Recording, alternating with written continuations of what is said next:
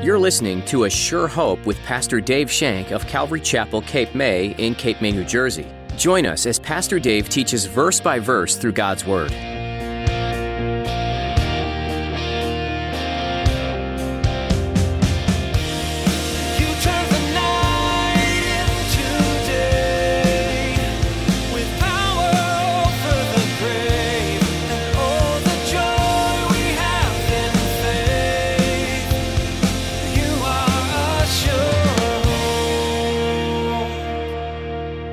When we do obey the Lord's sayings and apply them to our lives, when we do obey the Lord's commandments, and when we step out in faith and do these things, the results are always amazing. They are not only blessings to us, but they can become grand and glorious as well. And we find ourselves walking in this glorious light of Jesus Christ, shining His light and His love on those that we come in contact with. In today's message, Pastor Dave will remind you that when you choose to be obedient to the Lord, He will always bless your obedience. Obeying the Lord is not an easy thing to do. Sometimes it goes against what we want or might be comfortable with. But God blesses those who obey His perfect commands.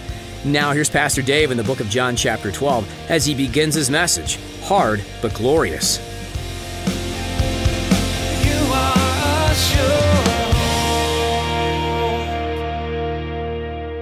Continue in our study of the book of John, the Gospel of John. So if you have your Bibles with you, please turn to chapter 12 once again. If you need a Bible, please raise your hand. If you need a Bible, raise your hand. We'll get you one so you can follow along. We'll get you a Bible to you as soon as possible. Keep your hand up so a Bible can get to you. Way back there, Gordon, over there. Keep your hand up.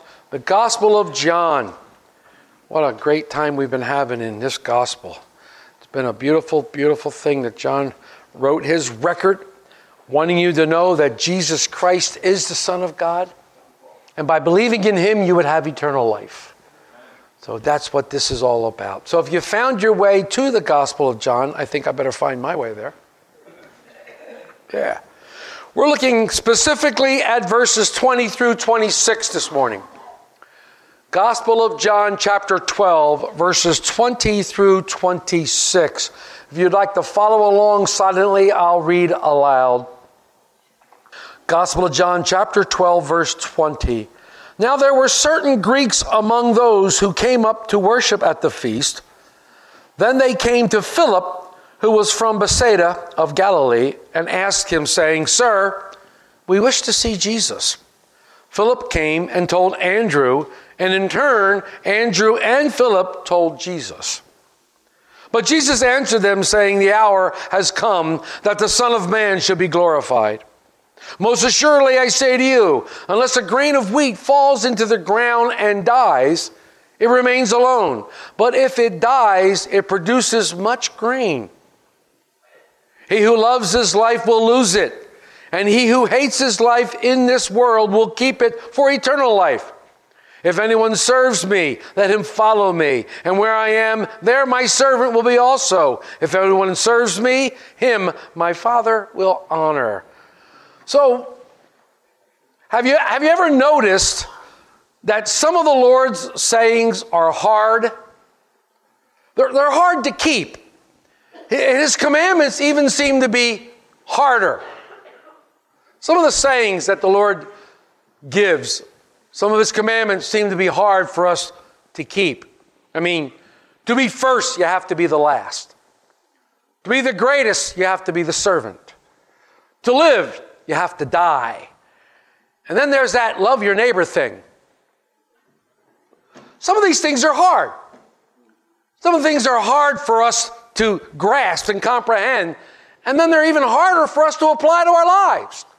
They're even harder for us to do these things that the Lord has called us to do. And we struggle trying to do these things. It becomes a great struggle. Why does it become a great struggle? Because it's not our nature. It's not in our nature to do these things. We wrestle and strive for greatness. Nobody was taught to be number two. We were all taught to be number one. We're all taught to look out for number one. We're all taught to be the best. From a very young age, we strive to be number one. We strive to be recognized. We strive to be noticed. And we strive to be esteemed. And we want others to like us. But way too often, we fail at these things. Way too often, we find ourselves empty. We find ourselves discouraged. We find ourselves disillusioned. And mostly, we find ourselves worn out from the struggle. But the flip side to all this is that when we do obey the Lord's sayings and apply them to our lives, when we do obey the Lord's commandments, and when we step out in faith and do these things, the results are always amazing. They are not only blessings to us, but they can become grand and glorious as well. And we find ourselves walking in this glorious light of Jesus Christ, shining His light and His love on those that we come in contact with. And this becomes a paradox. This becomes a paradox. Now, if you don't know what a paradox is, it is simply a seemingly absurd or self-contradictory statement. To live is to die. That's a paradox. It's self-contradicting. How can suffering be a blessing? How can suffering be glorious? It's a paradox. But that's what I see in these verses here this morning in the Gospel of John. A paradox. Several of them, I might add. The Lord Jesus is once again giving us hard sayings. But when we come to understand these sayings, and when we come to apply them to our lives, the result can be glorious. The result can be absolutely glorious. Someone once said this. Listen to this quote. Quote, "It's hard to take the role of a servant in a world of power, but it's also glorious." Unquote. Jesus had made His triumphal entry into Jerusalem. We talked about that last week. The crowd declared Him King of all Israel. And as He rode into Jerusalem, the crowd came and they shouted, "Hosanna, Hosanna, blessed is He who comes in the name of the Lord. Hail, King of Israel." They waved palm branches, which signified an end to the oppression, an end to their suffering. They were hoping that Jesus was going to announce His kingdom.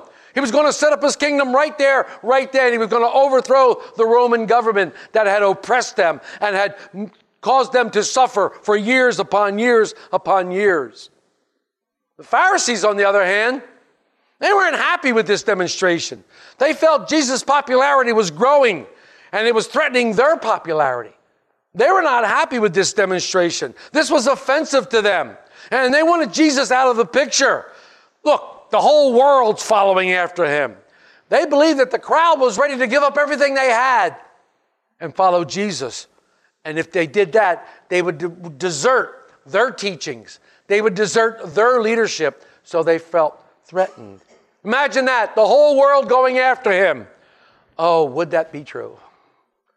Would that be true if the whole world was going after Jesus today?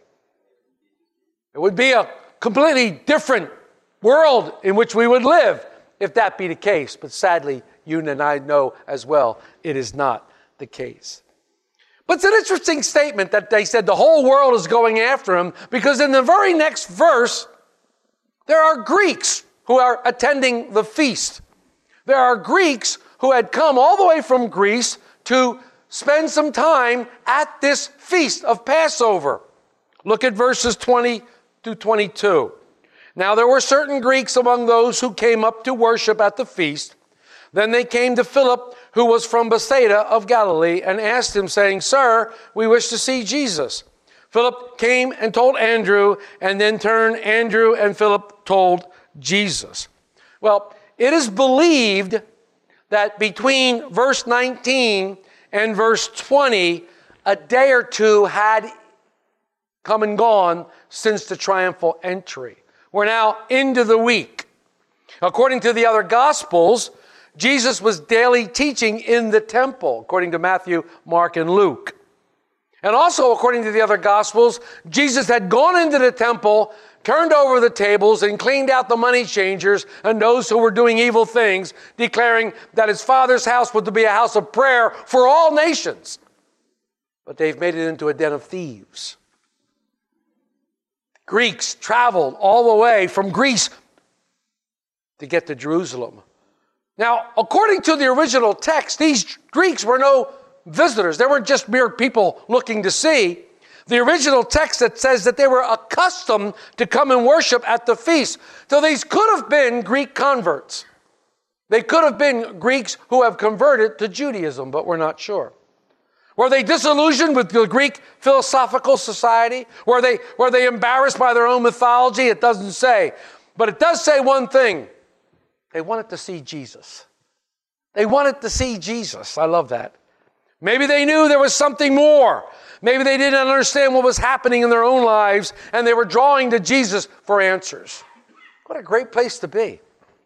What a great place for thee. Maybe you're here today feeling the same way. Maybe you've come in here out of the wet and the cold, and you're feeling the same way. I'm going to tell you the truth. Do what these men did. Seek Jesus. Do what these men did. Seek Jesus. Seek him while he can be found. Our God is a rewarder of those who diligently seek him. He rewards those with what? With salvation, eternal life. Our God is a rewarder of those who come to him just as they are, sinful, unclean, whatever. They come to him we come to him just as we are, and we ask for forgiveness, and he fills us afresh with his Spirit. He cleans us up, and we become one of his children. Keep seeking, keep knocking, keep asking, keep coming to him. That's what I see these men doing. Maybe these Greeks saw and heard the multitude along the way. Blessed is he who comes in the name of the Lord. Maybe he saw them waving palm branches. Were they swept up in the moment? Did they get excited because they saw this? Well, possibly. Maybe they heard Jesus speak in the temple. Maybe they watched as he overturned tables, as he fashioned a whip, and he drove out the money changers. Must have been a sight. What they saw and what they heard piqued their curiosity, and they wanted a face-to-face with this extraordinary man.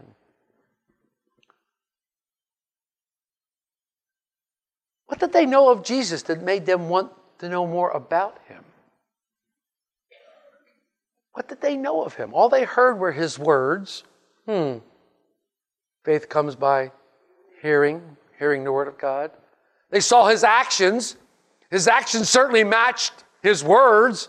There was something different about this man. How many times in the Gospels do we read, no man ever spoke like that? No man ever taught like that. Where did he get his authority? So maybe they heard something in Jesus' voice, saw something in his actions. Maybe they knew enough scriptures to start putting things together. Maybe they did. It doesn't say. They saw his actions, heard his words, and they were drawn to him. They wanted to see him in person, and they should be commended for this. Why? Well, what did the Jews want? A sign. They wanted a sign. Now, I just got a weird picture of Jesus holding up a sign saying, I'm the Messiah. I mean, would that have worked? I don't think so. But they wanted a sign. The Jews seek the sign. I'll tell you, no sign will be given except the son of Jonah, or the sign of Jonah. Just as Jonah was in the belly of the fish for 3 days, so shall the Son of Man be in the belly of the earth. He won't give them a sign. There will be no sign. But they didn't want a sign. They wanted to see Jesus. They wanted to be with Jesus. They saw his actions, his words, and they wanted to speak to him.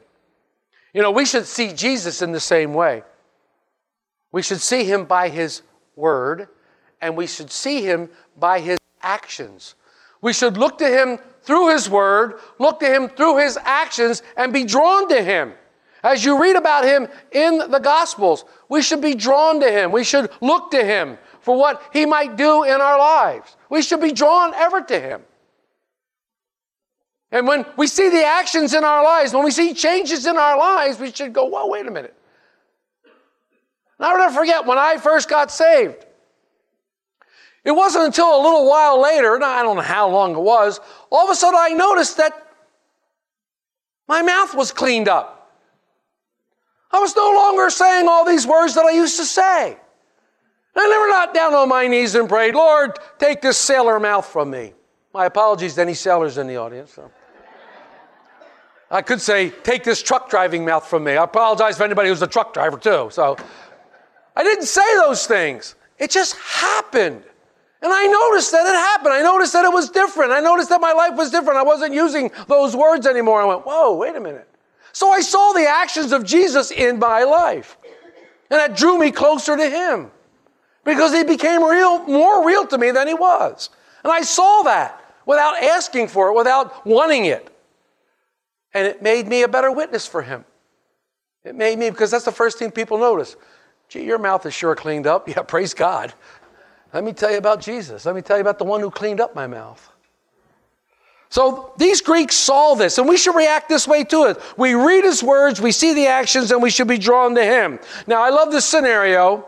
I love this because we see that they came to Philip, and Philip looks around and goes, well, I don't know. Who do I ask? Well, Andrew. Andrew's always bringing people to Jesus. I'm going to go to Andrew and ask Andrew. So then Andrew and Philip went to Jesus and said, these Greek guys out here want to talk to you. These Greek guys out here want to talk to you.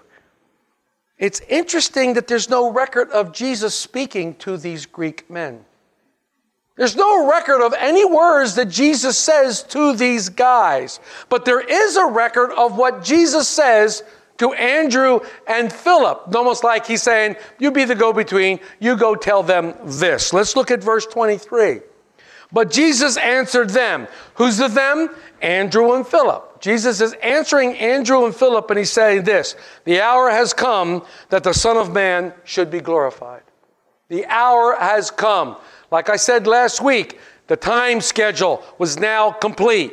The time schedule that God had for this salvation of the world had come to fruition. It was now complete. Jesus rode into Jerusalem on the exact day that was foretold by the prophet Daniel. He rode in, it was declared king, and now it was time for him to be cut off. Remember Daniel's prophecy.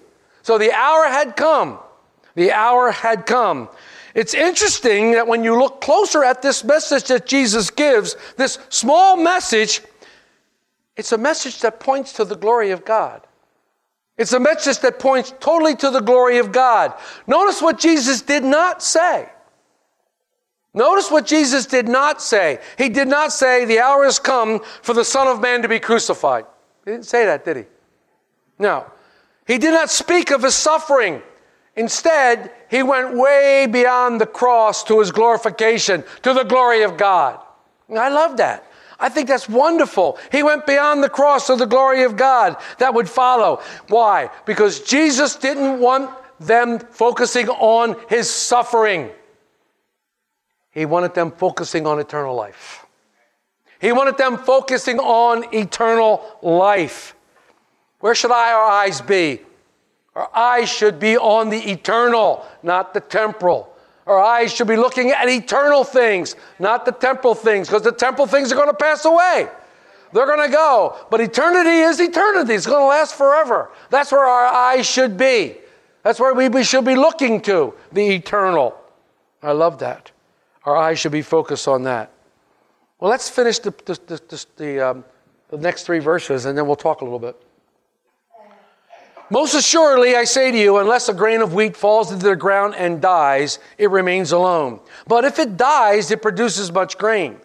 He who loves his life will lose it, and he who hates his life in this world will keep it for eternal life. If anyone serves me, let him follow me, and where I am, there my servant will be also. If anyone serves me, him my Father will honor. Jesus answers these men. He says this to Andrew and Philip. It's a hard saying, once again. He gives them a hard saying. He says, I'm going to glory. I'm going to bear much fruit. And the way I'm going to do it is I'm going to hate my life in this world, and I'm going to suffer and die for you. Jesus is pointing to the cross here. He's pointing to what's coming. He then says, follow me. Die with me. I can just see Jesus with a smile on his face. Follow me and die. Die with me. Hate your life in this world and serve me. That's what he's saying here. And as you read these verses, there are two remarkable things that are unmistakably clear here. Those things that are hard and those things that are glorious. Those things that are hard and those things that are glorious. And as you read through these verses, you see them. Now, we can make 100 applications in our lives. And you may feel that any application right now might be painfully personal. You may be looking at this and thinking, well, where's this going? But God is always doing something. He's not just doing one thing. God is doing multiple things. He's constantly at work doing multiple things. So as individual Christians, with many hard things in front of us, don't miss either of these, the hard and the glorious. Why? If we only see the hard part, we miss the power and the freedom. Let me repeat that. If we only see the hard part, we miss the power and the freedom. On the other hand, if we only see the glorious part, we minimize the sacrifice. We minimize the sacrifice. So I want to show you 4 things that are hard. 4 things that are hard in the verses that we just read. And then I'll follow that up with 4 things that are glorious in the verses we just read. Okay? All right. So, first of all, in verse 24, the grain of wheat must die. He said, unless the grain of wheat falls in the ground and die. This is hard. What's he talking about here? He's talking about dying to self.